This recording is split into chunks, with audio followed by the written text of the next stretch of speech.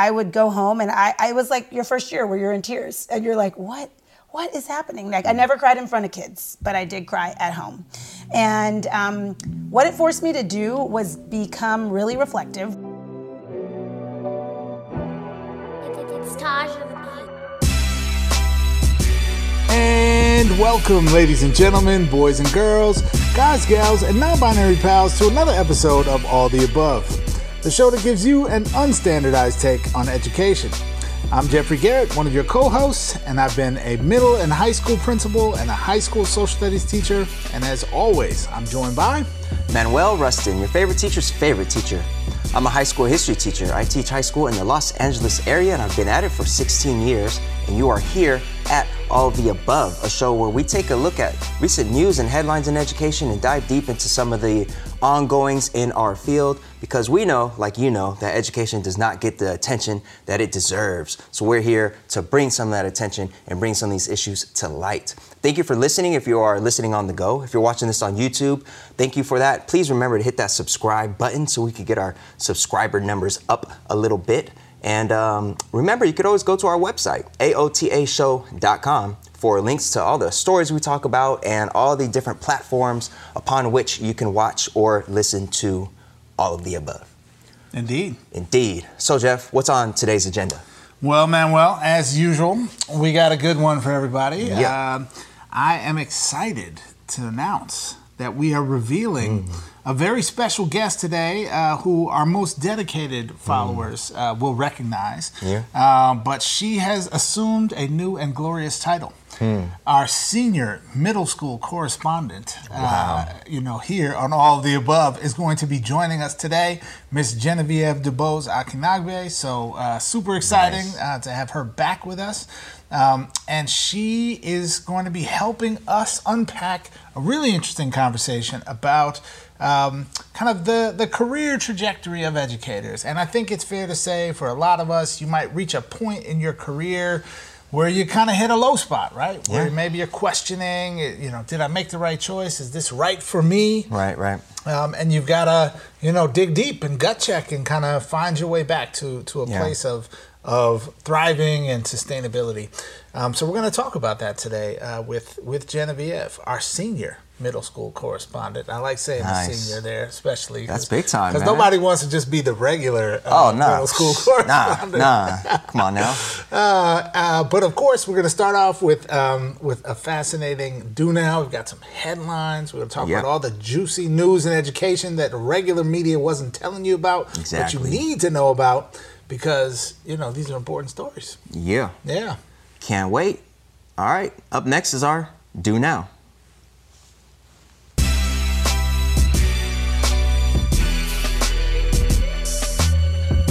All right, folks, now it's time for the Do Now. Let's take a look at some recent headlines in education. Jeff, how are we doing the Do Now today? Well, Manuel, we have a lexicon today, and I think, you are a social studies teacher. I was a social studies teacher. We know the importance of vocabulary as a fundamental building block of all learning, so we're going to get into some vocabulary today. Dope. Yeah, let's Sounds do it. Good. What's the first lexicon term today, Jeff? Here we go, Manuel. Our first term today, grub. Grub. Grub. I could use some food right now. That's the type of grub you're talking about, right? I was thinking we're going more like nascent infant flies, like a larva. Yeah, we don't do that on this show, Jeff. That will be for a science or biology podcast, perhaps. Yes. Okay. Grub. Here we go. Grub, as in, like hungry, right? We're gonna throw down a little bit, or at least you might. If the advice that's given by a recent article published in Chalkbeat coming out of New York City with results of an interesting study about the effects of universal free school lunch on student achievement has anything to do with it. Nice. So here we go. A new study out of Syracuse University's Center for Policy Research assessed the impact of universal free lunch on students who previously didn't have access to a universal free lunch program. Now, the researchers found statistically significant bumps in reading and math test scores once students attended a school with universal free lunch. So for folks in our audience, hopefully everyone's aware that we have for a long time had a certain set of students, particularly the lowest income students who qualify for free lunch.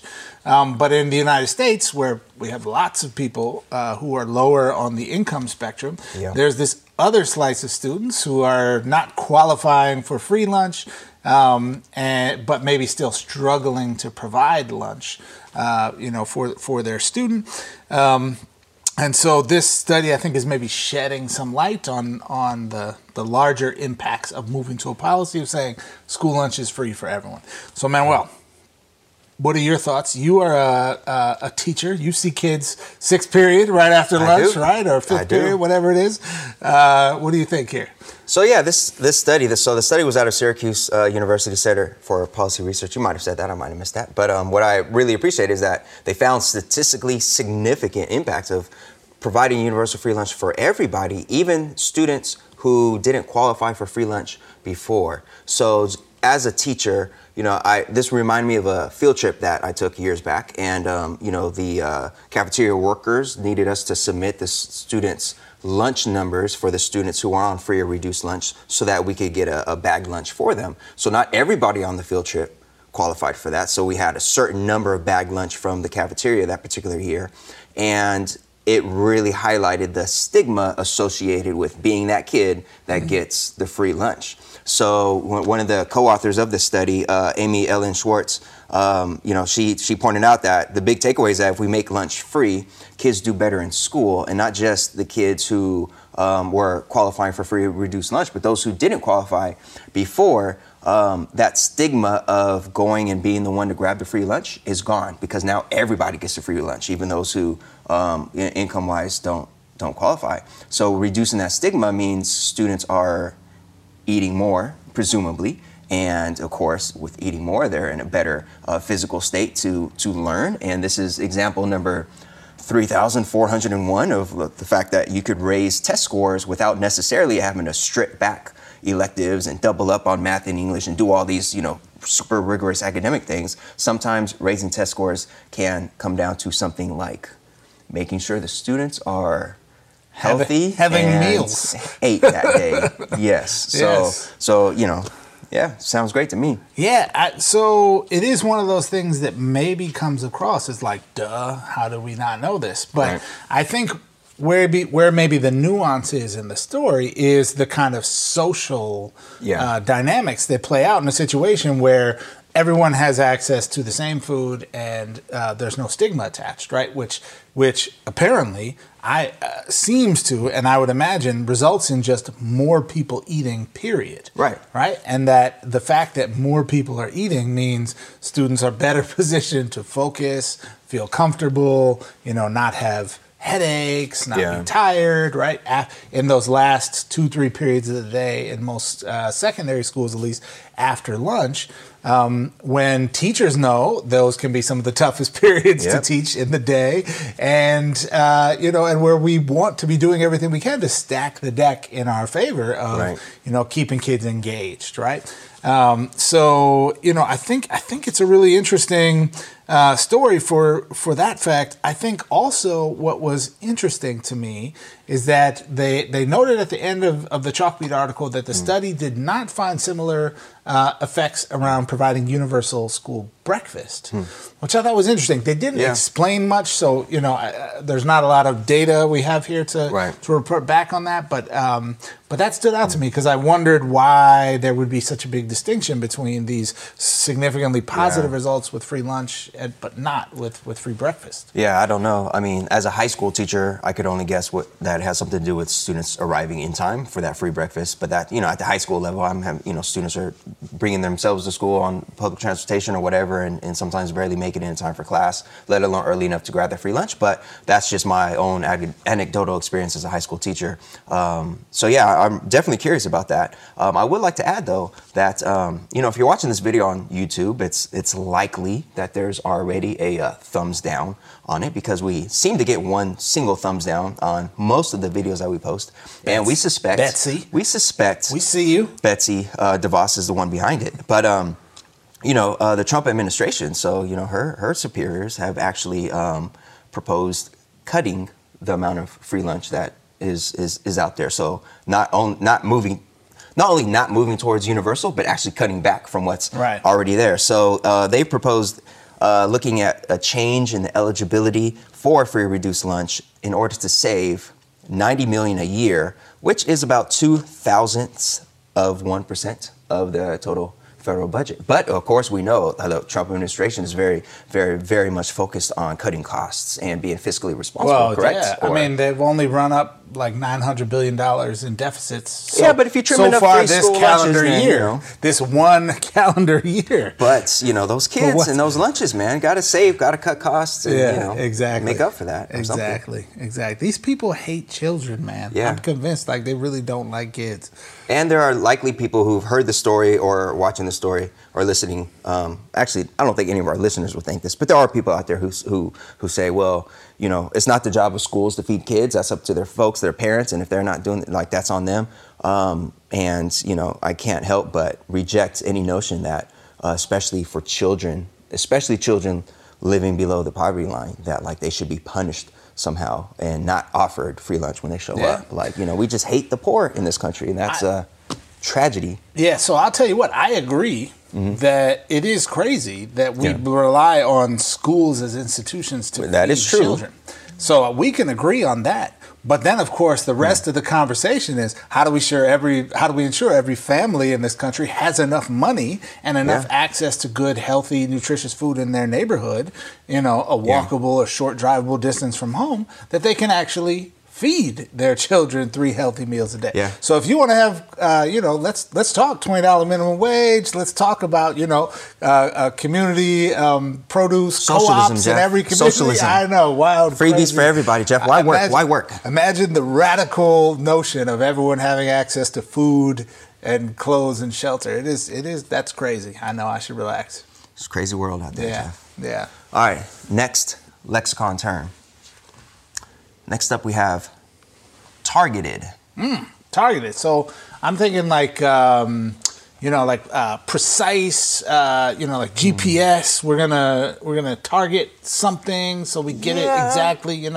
Minutes, longitude, and latitude. Targeted. Yeah, maybe. If you want to look at it in the sense of a 15-year-old high school girl feeling that her school has targeted her for speaking out against sexual violence on campus. I don't know if that's GPS. I don't think GPS will let you target a might be a slightly different there. Understanding of the term targeted. Slightly different. Let's get into it. So a 15-year-old girl in Maine was suspended for bullying after trying to draw attention to what she believed was an under-addressed problem of sexual assaults at her high school campus. Now, this story, we got it from the Associated Press, and the student in question, Ayla Mansman, is a sophomore at Cape Elizabeth High School, and she was suspended after posting a note in the restroom that read, quote, "There's a rapist in our school, and you know who it is." She and 2 other girls who left similar notes were also suspended. And along with the ACLU, she is taking her school and district to court, basically saying that she's been targeted and that she has taken a public stance as an ally for victims and survivors of sexual violence. Jeff, what do you think about this 15-year-old being suspended over putting up that note in the restroom? So, man, well, I don't think that this student should have been suspended. I think that what the student was expressing, and as I understand it, also there were 3 other students who were suspended whose names have not been released. Of course, Ayla is a minor, so typically, names of students wouldn't be released. But Ayla, as the public face of this, currently, I don't think she should have been suspended. I think that the school district's perspective here, that there is apparently a male student, this coming from a statement from the principal, whose name is Jeffrey Shedd, said in a letter to the community that a male student believed he was the target of the note campaign and that he felt unsafe at school in the wake of the notes. Now, Ayla and apparently other students have maintained that they intentionally did not put a particular student's, any particular student's name on it, and that they're more largely doing issue advocacy here. So I think, to me, it does not cross the boundary of something where the student should have been suspended.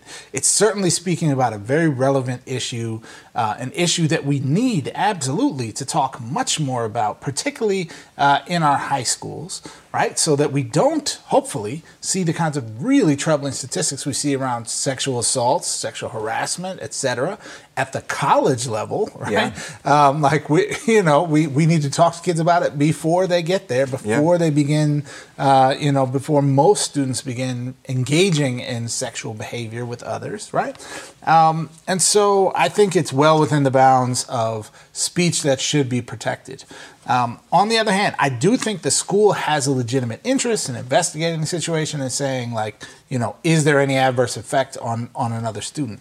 Now, not knowing all the particulars about this male student who says he felt targeted, some questions come to mind to me, like, does this male student have a reason to feel targeted, right?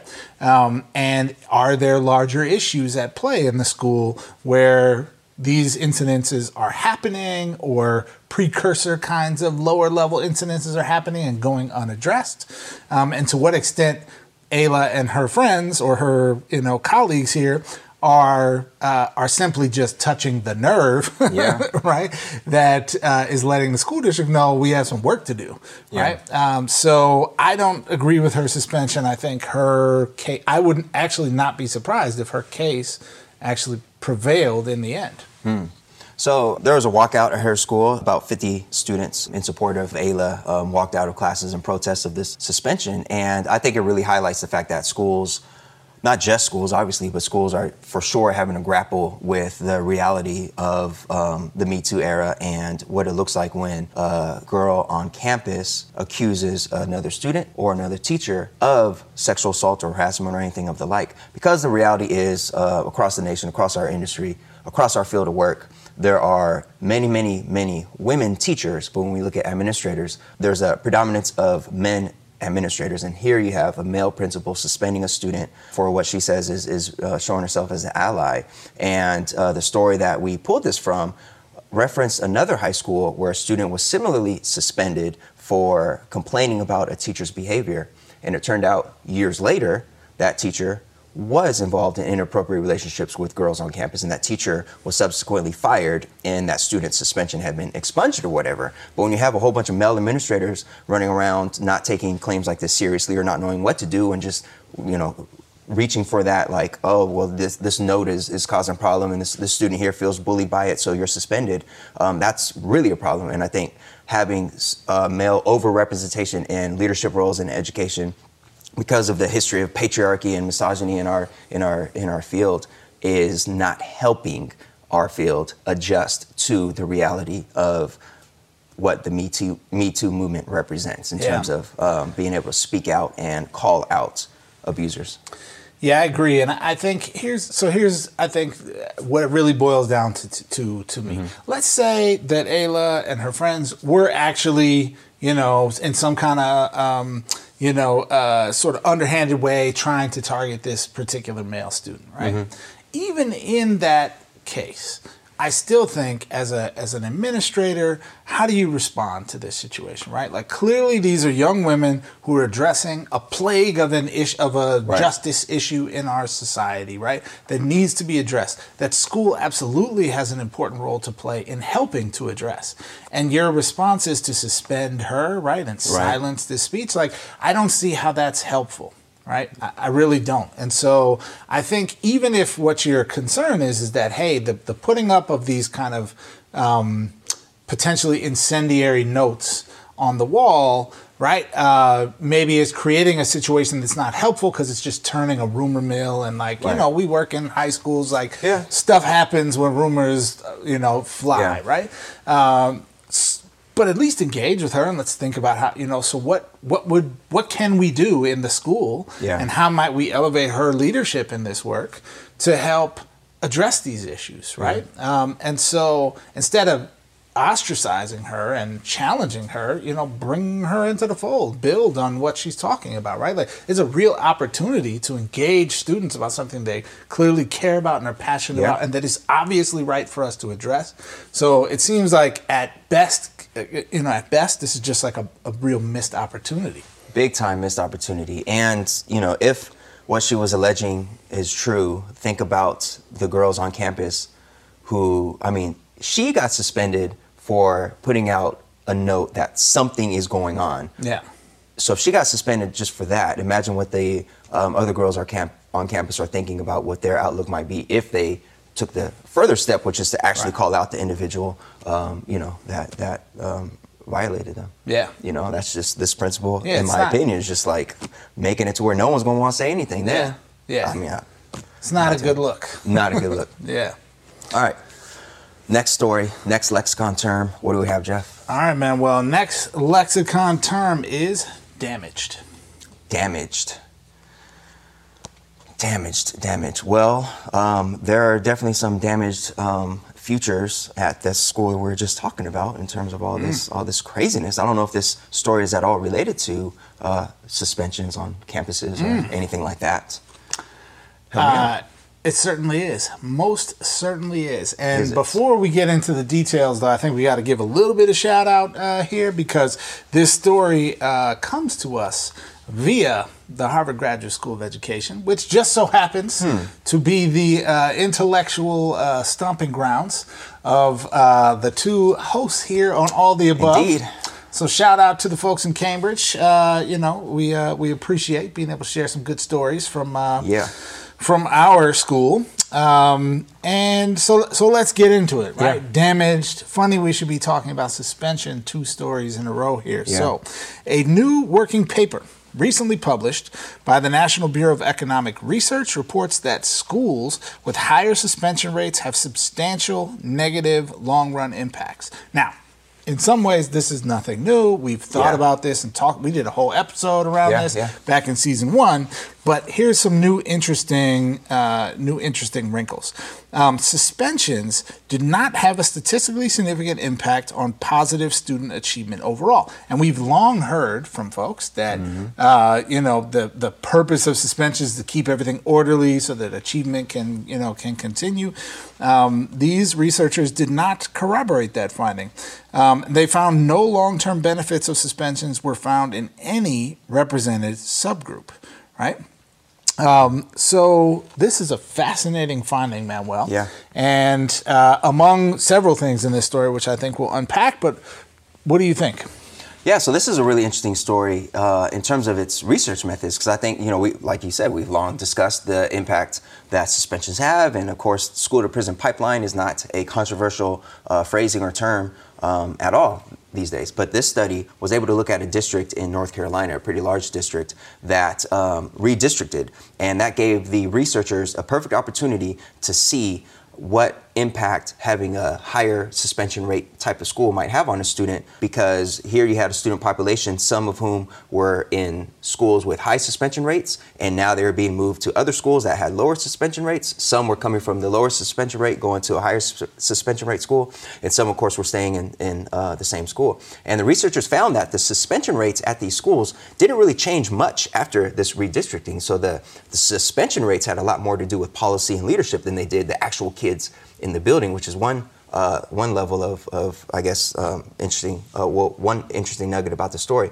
But also, what they found were students, even those who weren't being suspended, those who were at schools that had higher suspension rates, there were negative outcomes for them. And having more students being suspended did not make the learning environment something to where achievement rose because of that. It did not make the learning environment more conducive to higher test scores at all. And teacher after teacher from coast to coast will tell you that one of the big things that you grapple with as a teacher is that decision to maybe send a student out of class, because on the one hand, that's not solving anything and you want to give the student your best shot and give them every opportunity, but on the other hand, you got to think about the other students in the room and how their education is being impacted.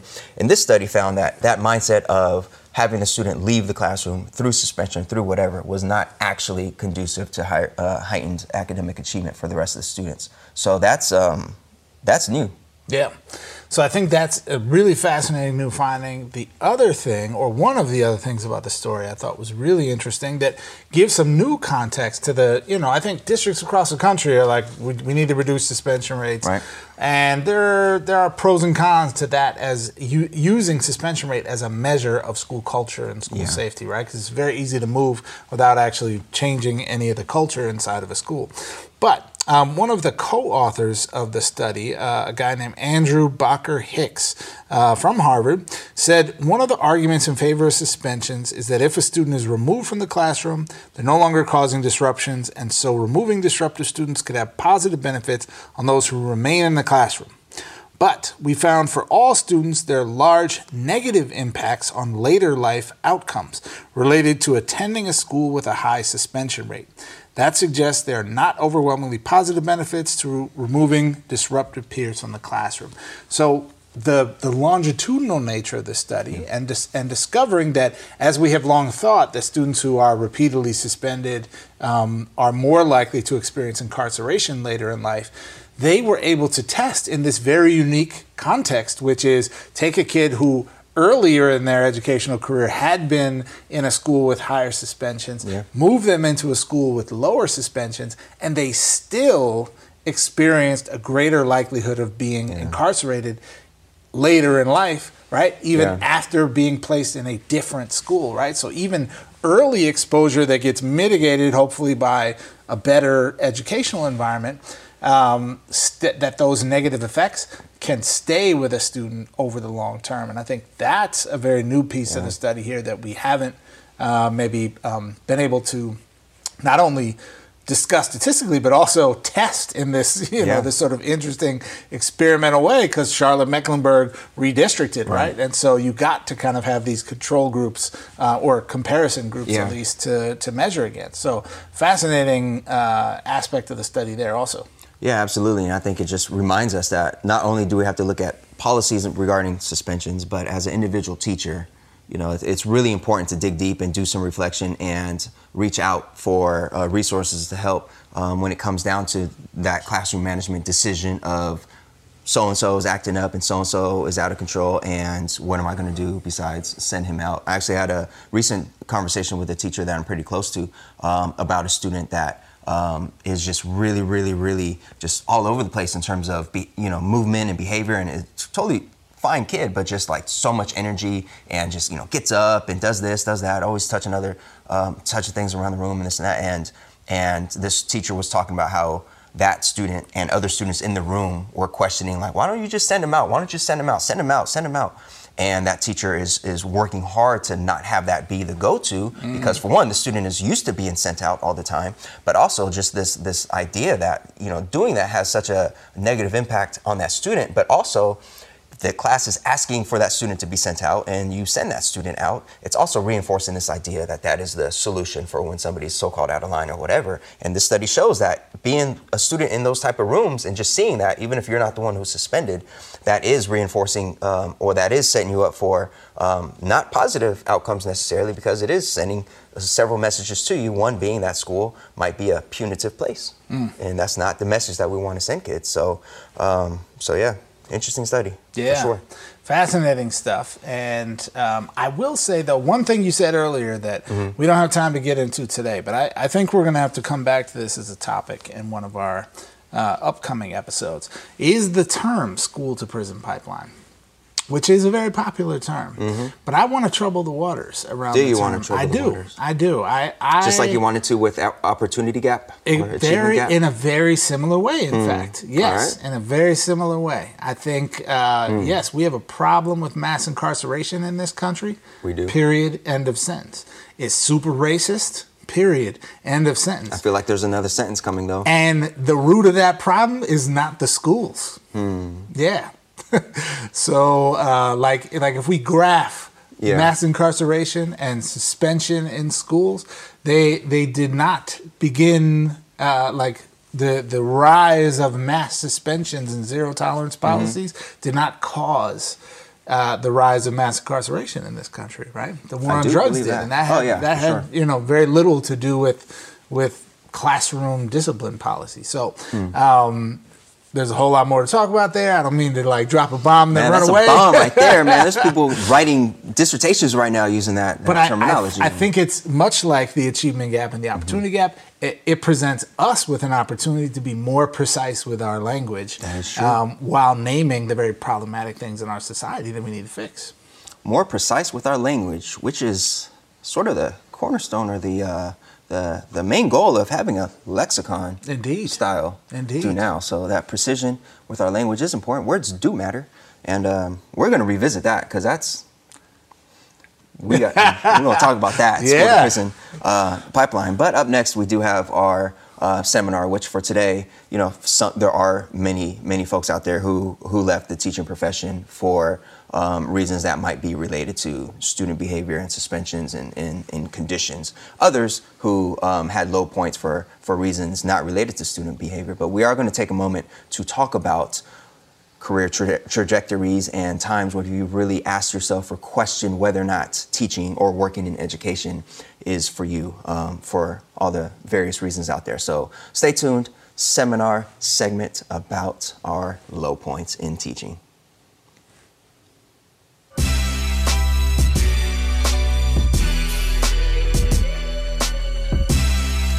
All right, folks, welcome to today's seminar. I am excited to have with us today our official senior middle school correspondent, none other than Genevieve DuBose Akinagbe. Yeah. You've seen her here before. She's back, brilliant mind and experienced educator, working with young people and teachers from New York to LA and back again. Yes. And she is here with us today. So very excited to have you, Genevieve. Thanks for joining us. Thank you for having me. I'm super excited to be here. Yeah. Yeah.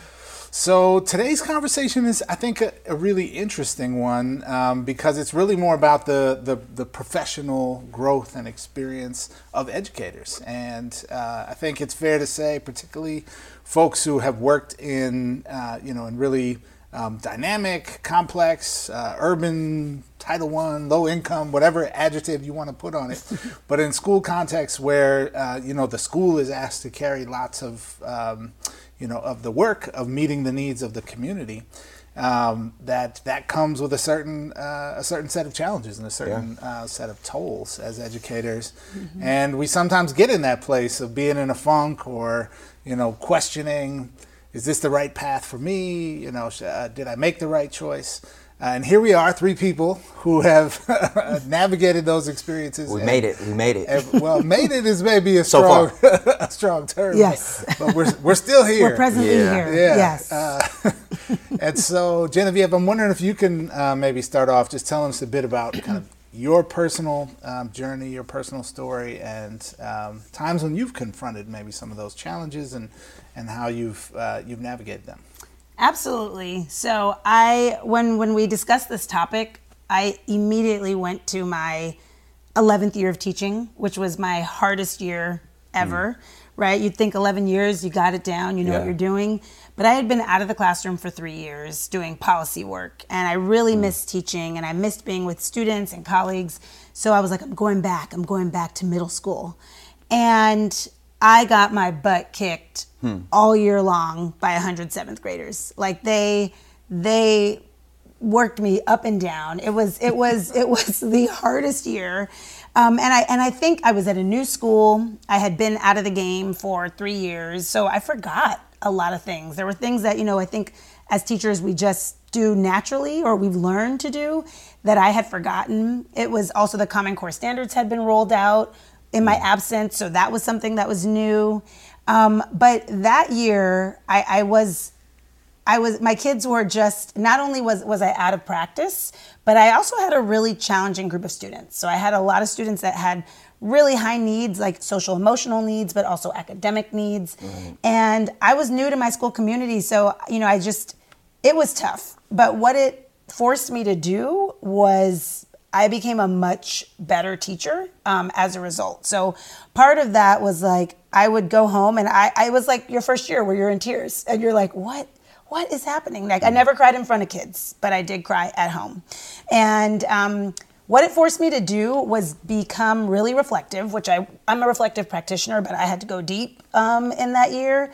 And I started by asking my kids, I reached out to my students and I was like, I said, I don't really know. I'm really good at relationships, but I didn't really rock out with my relationships that year. So I kicked off, I had 3 different cohorts of students and I started like dessert with Miss DeBose. And I went and I said, I'm going to pick 1 kid from each cohort for the last 20 minutes of lunch. I'm going to invite you upstairs for cookies and sparkling water. And we sat around a table and we tried to figure out 4 things that we had in common, the 4 of us, right? And it was beautiful. And of course, I started with my students that I struggled the most with, right? And we had really wonderful conversations and that worked a little bit, but things weren't improving. And so then I kicked off this anonymous Friday feedback form where I was like, let me ask my kids what's working and what's not. And I kid you not, so the form had 5 questions. It was, what do you like about this class and why? What don't you like about this class and why? Are you able to learn in this space? What can your teachers do to make this a better learning space for you? And is there anything else you want to say? I would read That's those. a dangerous last question. Yeah, what there. else do you want to share? Oh my gosh, I would read those and like basically cry on the BX19 bus on my way home from work. Because what do you like about this class? Nothing. What don't you like? What don't you like? Everything. Mr. Bose. You know what I'm like? So, but what I did find, there was one gem. There were many gems, but one gem that still resonates with me is I had a student say, Mr. Bose, is there anything else you want to share? Question. If students like the work, we'll do it. And that just resonated with me. And so that pushed me to then ask kids, hey, for our 3rd unit, it was going to be all around scholar activism. I was like, I invited every student. I gave them each an invitation for an after school planning meeting. And I said, for 100 kids, there'll be cookies, there'll be sparkling water. Come and help me plan our next unit. And 11 of them showed up. And those 11 kids and I planned the unit. And they said they wanted more technology. They wanted to pick their groups more. They wanted to incorporate art. And so that was our most successful unit because they had a say. So those practices, I would never have done that had my year been going smoothly, you know? But now those are things that I continued to do. And so it just reminds me that when things are really hard, it really forces us to be creative, right? And to also reach out to our kids, which I think we try to do, but sometimes in the daily grind of teaching, we sometimes forget. Yeah. So that was my hardest year. Guys. And it got better. And now, actually, those kids are seniors, and I'll go to their high school graduation this June. We really bonded. After things went down, I got to teach some of them as 8th graders, and they stayed at our school because it was a 6 through 12. So we had a tight connection, but it was tough. Man. It was tough, yeah. I had kids being like, your mother, all kinds of stuff. It was bad. Oh, wow. Yeah. What about you? When's it been tough for you? Yeah, so, for me, yours being in the 11th year is actually really interesting because you would think, by then, you've made it. Right. So mine was in year 5. So my first 4 years were back in my hometown of Sacramento. Shout out Sacramento and all my Sacktown peeps. Sacktown. And my first 4 were great. My first year, I know, there's a commonality amongst teachers that the first year is just so intense and so difficult. But my first year, it was intense and a lot of things happened that year. I had a lot of wild things happen in and out of the classroom. But overall, it was great. I loved it. And students really loved my class. And I remember my principal at the time saying, man, you have a lot of gang members in your class and they really love your class. And I was just thinking, the principal sees them as gang members and they're not quite. They're students. Yeah. But in any case, but yeah, everyone loved my class. I loved being there. My 4 years were actually really smooth. And the only thing is I really got tired of living in Sacramento. I grew up there and I was just, as a young professional, especially at the time, I was just bored and wanted to come back down to Southern California where I went to undergrad at UCLA. So I came down and there's a school that was reconstituting And I didn't really know what that meant, but at the time, you know, that's 2008, and the economy was starting to go south, and there weren't a lot of teaching jobs available anywhere really. So when I was looking for teaching jobs across LA, it was all charter schools, and I just didn't want to step into a charter school in LA without knowing much about the organization or any of the context around it. So the one public school that I found that was hiring high school, traditional public school, was reconstituting. So the whole staff was being made to reapply for the positions, and the schools being broken up into 3 academies, and a whole lot was happening. But it sounded like an excellent opportunity to be part of like change and reform from somewhat like the ground up in terms of coming in, and it's like a fresh start for everybody in terms of academy structure, admin, teachers, and everything. And all of that change actually was a lot more difficult than I anticipated it being. So stuff that was easy in my previous school in terms of me just having a certain demeanor in class and students really like responding well to that. Here it was just like, nah, like none of the little tricks I used to work that used to work in my first 4 years worked here. And my management was just a mess. Like it was just chaotic. And I remember thinking like walking into it, everyone was talking about how quote unquote bad the school is and how crazy it is, this and all these like, and I'm like, man, my principal said I'm good with gang members. I'm good. And it wasn't even that, like there wasn't any violence or anything like that, but it was just a matter of like what they said was there was some truth to it, that students were definitely having to adjust to all the newness, all the new faces, the new structure. It was block scheduling, new academies, all that stuff. And me just using the same methods that worked previously, that just blew up in my face. And I remember one particular class of sophomores, I had them, this is the block after lunch, and it was just always so loud and so messy, and my roster was changing on a daily basis, 4 in, 4 out, and it was just all this. And I remember my lunch periods just like trying to take a deep breath and just trying to like calm myself, because my anxiety would peak, and every day was something different. Kids trying to fight each other, kids just totally not like ignoring, like I have a teacher nightmare that I'm sure a lot of teachers have, which is like you're trying to do any kind of lesson and like no one seems to hear you, and it's just a complete mess. I don't know if any of y'all have ever had that teacher nightmare, but that was like the reality, like students just like being oblivious to me being there. In my previous school, I could like do the tough love thing and like, I need you to do this, that, and they'd step up to it. Here it was just like, yeah, whatever. So I remember come November, I was like, you know what? Maybe my previous experience was just not accurate. Maybe I'm not a good teacher. And because I tried everything. I mean, I tried everything that I was reading up on different types of techniques and trying to really adjust, and nothing was working. And I remember during my periods off, come November, I was looking for other work, like straight up, and not in education. I was just thinking like, man, it'd be so much easier just to be in a cubicle somewhere. Like that would be so much easier. And I remember looking, and again, it was a Great Recession, or the beginning of it. So there was nothing available. One job that I almost applied for was being a trainer for Chevron gas stations, like training like folks on I don't know what. But I was like, training, that's kind of teaching. Maybe that's something. Yeah. That is a low point, man. It was a low point. No disrespect to the Chevron employees out there, for sure. I just can't imagine you as a Chevron trainer. I was like, yo, that'll be I'm just dealing with a couple adults, and then I'll figure out my life after that. Yeah. And but no, it was a really, really, really low point. Nothing I was saying seemed to get through. And now looking back, a lot of those students I'm still in contact with.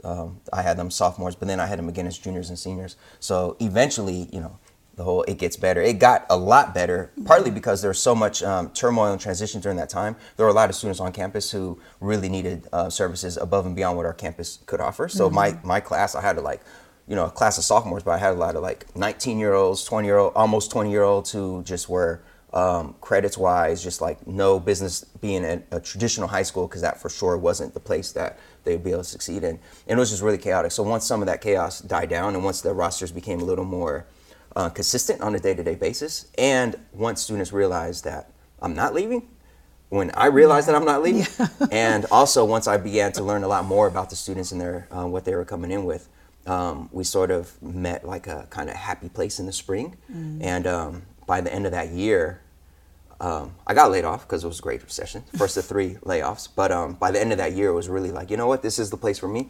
And we had some rough patches, and it seemed like the students it's kind of sounds similar to your story. Like students sort of realized it, you sort of realized it, and adjustments were made. And 2 years later, I was like in probably the peak of my career in terms of everything going great and me loving it and students loving me. So yeah, dark days for sure. For sure. Absolutely. Yeah.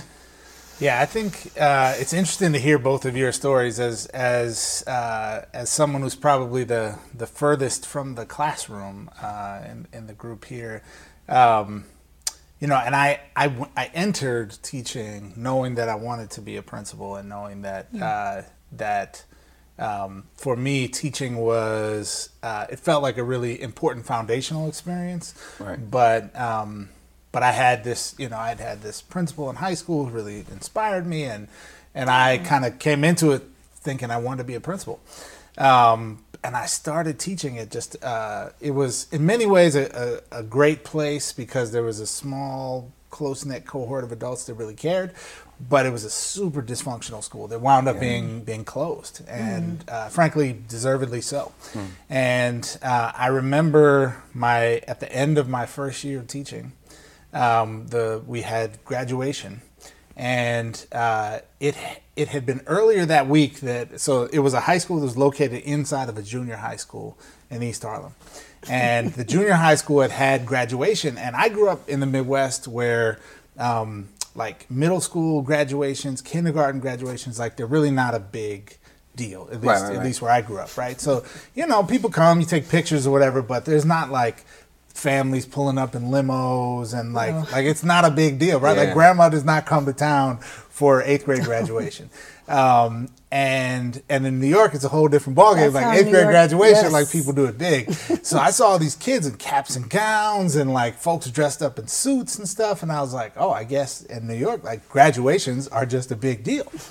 So fast forward about a week, and the high school that I was working at in the same building has graduation, and we had 7 students graduate. Now this was a small high school, but still it was a high school with 300, you know, maybe 330 kids, right? And we had 7 students on stage. And it was literally the most depressing thing I've ever seen in my entire life. And so I'm in this auditorium looking around like, am I the only one that sees the insanity of what's happening? Like, we just watched a whole junior high school with caps and gowns, and here we are with 7 kids that are like on stage, right? Like they fit on stage because there's only 7 of them. And so that was just the most depressing thing I'd ever seen, literally. So right after the ceremony, I got up, I walked out, I walked around the block. So the school was kind of nestled in a set of housing projects. So it was like a big block. So I walked all the way around the block. I sat down. One corner of it was like a little park. So I sat down in the park and I called my dad. And I was like, I just saw the craziest thing like I've ever seen. Like, I don't know, maybe I made the wrong choice, you know, in my profession. And I had been debating whether to go to law school or whether to go to ed school. And, you know, do I want to be like Thurgood Marshall or do I want to be, you know, an educator? And I had really thought that I had made the right choice, but that I think was the closest time I've ever come to being like, maybe Chevron is hiring. Like, I'm not sure. I might be doing the wrong thing here. And, you know, thankfully we had a conversation and kind of just worked through it a bit. But that, I think to me, that was like my darkest moment as an educator, you know, that really had me on the brink, but thankfully, you know, I was able to walk back and find a much better path as an educator to be on. So yeah. We're grateful that you did not go to law school. I mean, that's probably too. a good. You would have done education law probably. I mean, I was definitely on the like civil rights law trajectory, but I am glad I didn't go that route now, or I'm happy, I should say, that I stuck it out in education. But so hearing all of us talk, I think there's, I think in some ways this kind of phenomenon of like grappling with really challenging situations, being in a context where maybe the supports are not quite there, is very common for people in our field. So I'm wondering if now, as more wise, more sophisticated sages, as an official middle school correspondent Senior pardon me. middle school Oh my God. You better Oh my respect God. the Come on, position, yeah, man. respect the Senior title. middle school correspondent, Genevieve.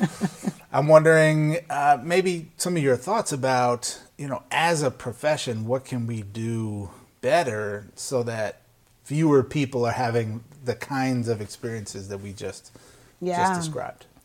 I feel like that's such a loaded question because there's so much that we can do a better job of in education. But when I think about what has sustained me most, honestly, it's been breaks.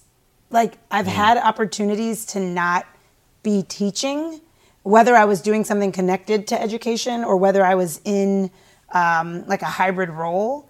That has actually been incredibly powerful in sustaining me in this work because this is hard work, right? And if I think of folks I know who are career educators 30 years in and they've been a teacher for 30 years straight. And I'm like, wow, like that. I started teaching 20 years ago, like in 1999, but of those 20 years, I've only been in the classroom 14 years, right? I've had 6 years of breaks, right? Like where I was either doing policy work or even in the role that I'm in now as a literacy coach, right? That feels like a break to me because the intensity of teaching is so deep that you need a mental break. And so I think if our profession were structured in a way where teachers could have, like, why not have a teacher teach for 5 years and then have a year at the district office, learn, like being a teacher perspective around, or learning how the district works, right? That's going to inform the folks at the district and the decisions they make, but also it's going to inform that teacher's practice when they go back to the classroom, right? Or in roles where you could be, even if you were teaching, 75% of the time, but the other 25% of the time you're working on family engagement for your school, right? Like that's a type of a break that I think would not only inform best practices at the school, but also create a more sustainable profession because teachers, the best teachers I know are continual learners and like we want to keep learning and we want to keep growing and you do grow a ton in the classroom and there are lots of, education is such a multifaceted field that there are so many other ways to grow, and I wish I see pockets of places doing some of that work, but I wish like that was just the norm nationally in education, that we were giving teachers opportunities to use their expertise and learn outside of the classroom, knowing that you're coming back. It's like that it's a cycle, that it's you don't have to be there for 20 years straight, unless that's what you want, right? But if that's not what you want and hey, I want to learn this too, but my heart's with kids, that's, I think that would build more sustainability in our profession as one way to do it, Yeah. Yeah, I think a similarity that exists between our three stories is that we're each working in a community that's marginalized with a population that had a host of challenges that they needed to get support with. So I know for me in my class, what really helped me was mentorship from other educators at the school, especially educators of color who were more familiar with the community than I was. So when I think about what more can be done within our profession to help sustain and help empower teachers throughout and not feel this sense of just like throwing your hands up like nothing's working or nothing's this just isn't possible for me, is for one, having more educators of color who are coming from a similar perspective.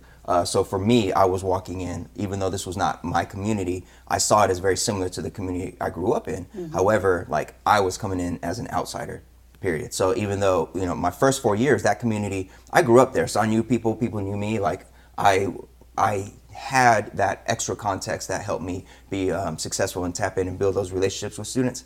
Here, after those first 4 years when I moved, it was more of a, like, I'm an outsider and I don't know anybody and I don't understand the dynamics and the connections here. So for example, I wasn't used to the conflict that existed between two specific demographics on our school side at that time. But I had two mentors, I'll shout them out right now, Mr. Harrison and Mr. Bynum, who had been here for, I mean, Harrison grew up here and Bynum was working here for a long, long time. They've each since retired.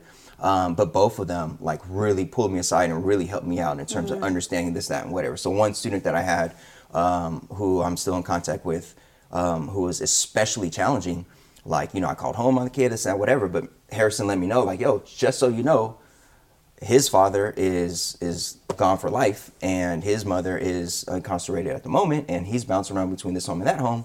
And I'm saying this now because this student has spoken about it plenty, and he actually recently had a interview on YouTube where he was talking about that year, that 10th grade year, and me and Bynum and Harrison trying to help him out. So he's Carl Holmes. I'll shout him out.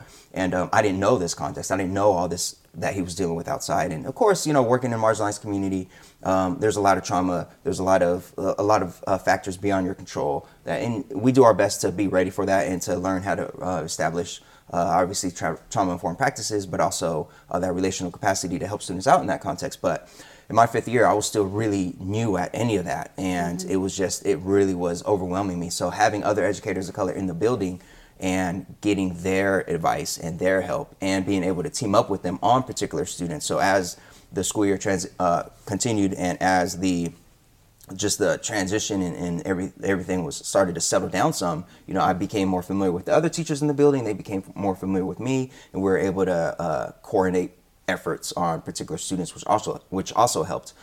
So for me, when I think about schools where the staff is continually rotating, where educators of color in particular are coming in wanting to do the best by the students there and help serve maybe the community that they even grew up in, but there's no mentorship there, there's no support from other teachers, and every day, you know, it's somebody else next door to you, next to your classroom. I think that is beyond overwhelming, and I think that's where a lot of the work would need to be done in terms of making sure, like you shared in I think it was a show and tell in season 2, where you talked about the need for high quality teachers in every classroom, but particularly classrooms with the highest need, like that being a focus, and that being an area where we really pay particular attention to investments being made in certain schools and making sure that you don't have teachers. I know you've discussed previously having teachers who are just not interested and way over the hill, and admin being locked in and not being able to really do something with that particular teacher that you know is doing more harm than good.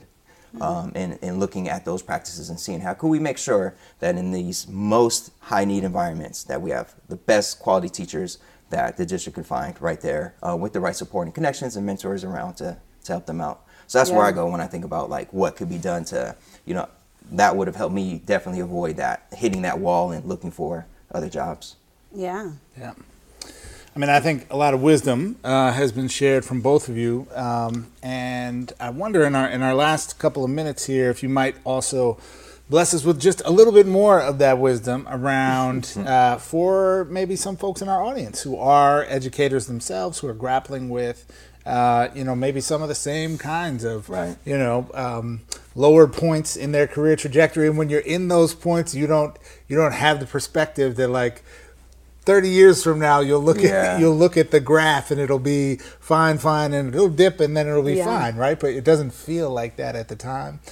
So what words of wisdom might you offer in closing to educators who are struggling with that themselves?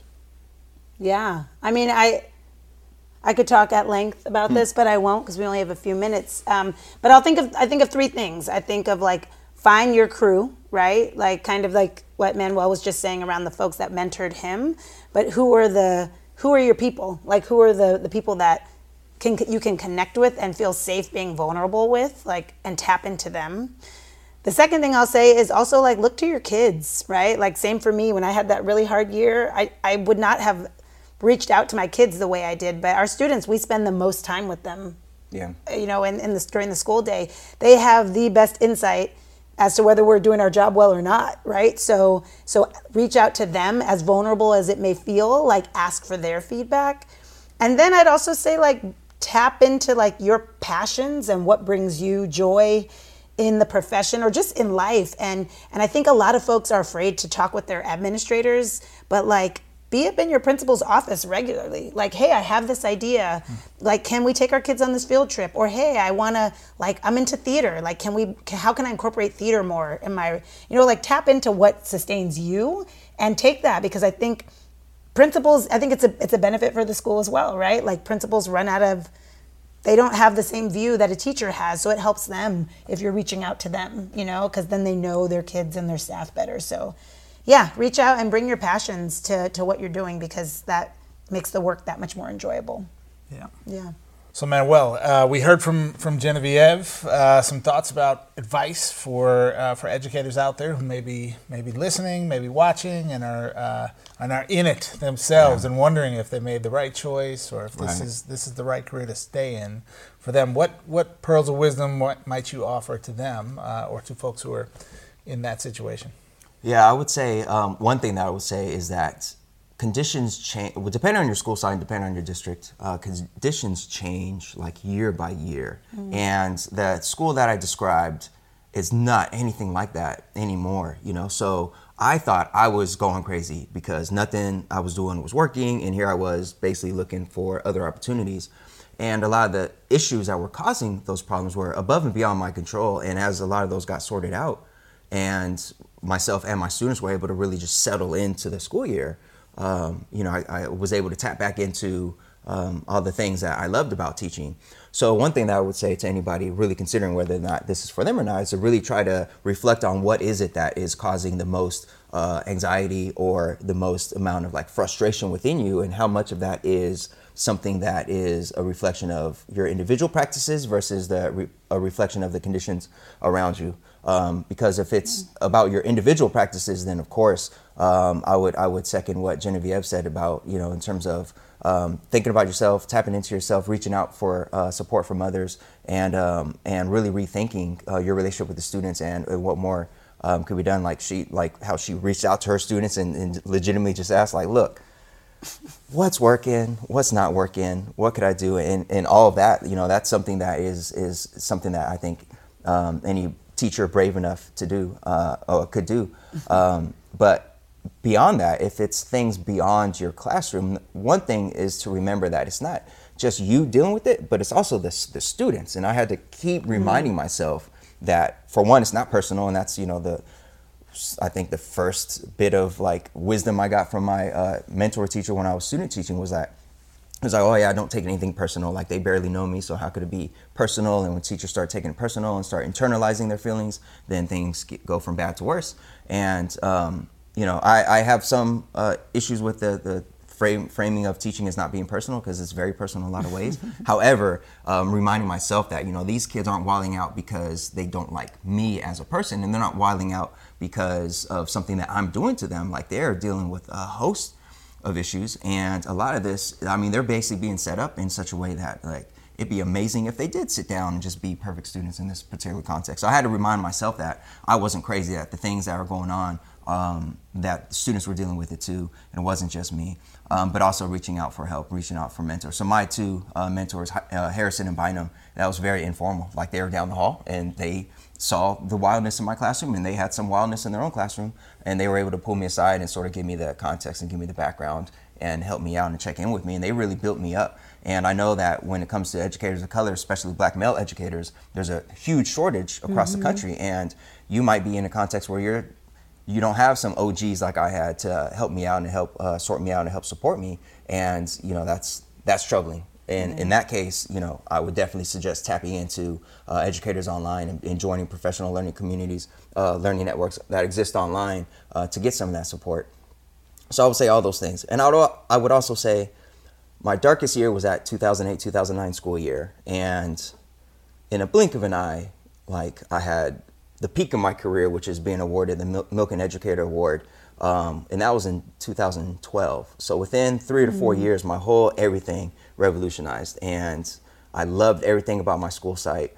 And I continue to love everything about my school site. And looking back, I would have just missed out on just a joyous future if I would have just taken that moment of whatever desperation and just said, that's it. So yeah, I don't know if any of that made sense, but it's what I got. It did. It certainly did. I think the only thing I would probably add to what the two of you have said is, and I think in some ways this, what I'm going to say, has become kind of commercialized or something in its own way today, in a way that maybe is good, but I think also kind of cheapens the importance of it in some ways, which is really self-care. And I think a lot of times as educators, I mean, we're not therapists, but we inhabit these like kind of quasi-therapeutic spaces with kids where when they write something that's like, you know, here's this crazy stuff that's going on in my life, and you're like, oh snap, what am I supposed to do about this, right? Or you know, we're confronting them about some, you know, stupid behavior in the hallways or whatever, and it turns into a thing that then brings mom and dad in, and we realize what's happening, right? And so, or doesn't bring mom and dad in, right? Because we realize that, you know, mom and dad are not available, right? Or whatever the situation may be, right? And so there's, I think there's just so much of the emotional stress that our students are dealing with that comes onto us as educators, and that the families that we're dealing with, you know, that comes onto us as educators, that we give in order to be supportive, in order to be, you know, the mandated reporter we need to be, or whatever it is, right? That are extremely stressful situations. And I think, you know, we live in this world where folks do, you know, like yoga and Pilates, and it's like this thing that is a product that gets sold rather than like things that people need to do, whether it's like having a hot cup of tea, or talking to your parents, or going for a walk, or making sure you're eating vegetables, or, you know, making sure you're getting enough sleep. But doing the things that you need as an educator who's constantly in a position of giving, whether it's the principal who's having to give to, you know, to teachers, or whether it's teachers who have to give to students, or whether it's a, you know, campus aide who has to give to everyone who asks, right?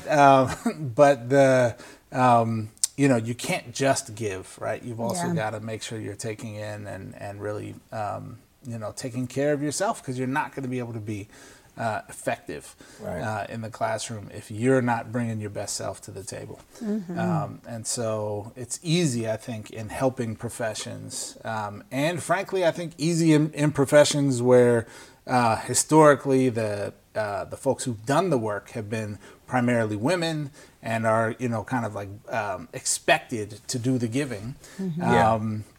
It's easy to just fall into that, right? And not you know, not protect the integrity of yourself along the way. And so I think that's just something important I would offer for educators out there as well. You have permission to take care of yourself too. Like getting enough sleep shouldn't be a luxury item. Absolutely. You know? That's facts. Yeah. I was just recently at an event with Jason Reynolds and LeVar Burton, and LeVar Burton said that exact thing. He said, protect your asset, and you are your asset, right? Like you can't give to others if you're not taking care of yourself. So teachers need to remember, and educators, to protect their asset. Absolutely. And I feel like any conversation that ends with a LeVar Burton quote, That's just facts. I feel like we should put a pin in it right there, because it's not going to get any better than it just got. I love LeVar Burton. I know, he's Reading awesome. Rainbow, all time Roots, favorite. Star Trek, all of it. Yeah. Lieutenant Geordie LaForge. Just want to give him a hug. In the house. Just He's such a warm individual. dope earring, little earring. all that. Remember all that? Yeah. All right, well, folks, I think that brings us to a wonderful end of today's seminar, and thank you for joining this conversation with us. I hope you pulled some pearls from it. I know I did, even just talking to these two brilliant folks here. And I want to give a special thanks to our senior middle school correspondent. You know, that title means you're going to be seeing Genevieve with a little more regularity this season, and as we go forward with the show. She always brings a wonderful perspective to us. So thanks for being here, senior correspondent. Thank you. I'm proud to be the all of the above senior middle school correspondent. Yes. Looking forward to a wonderful season. All right. Thanks, folks. And next up is our class dismissed.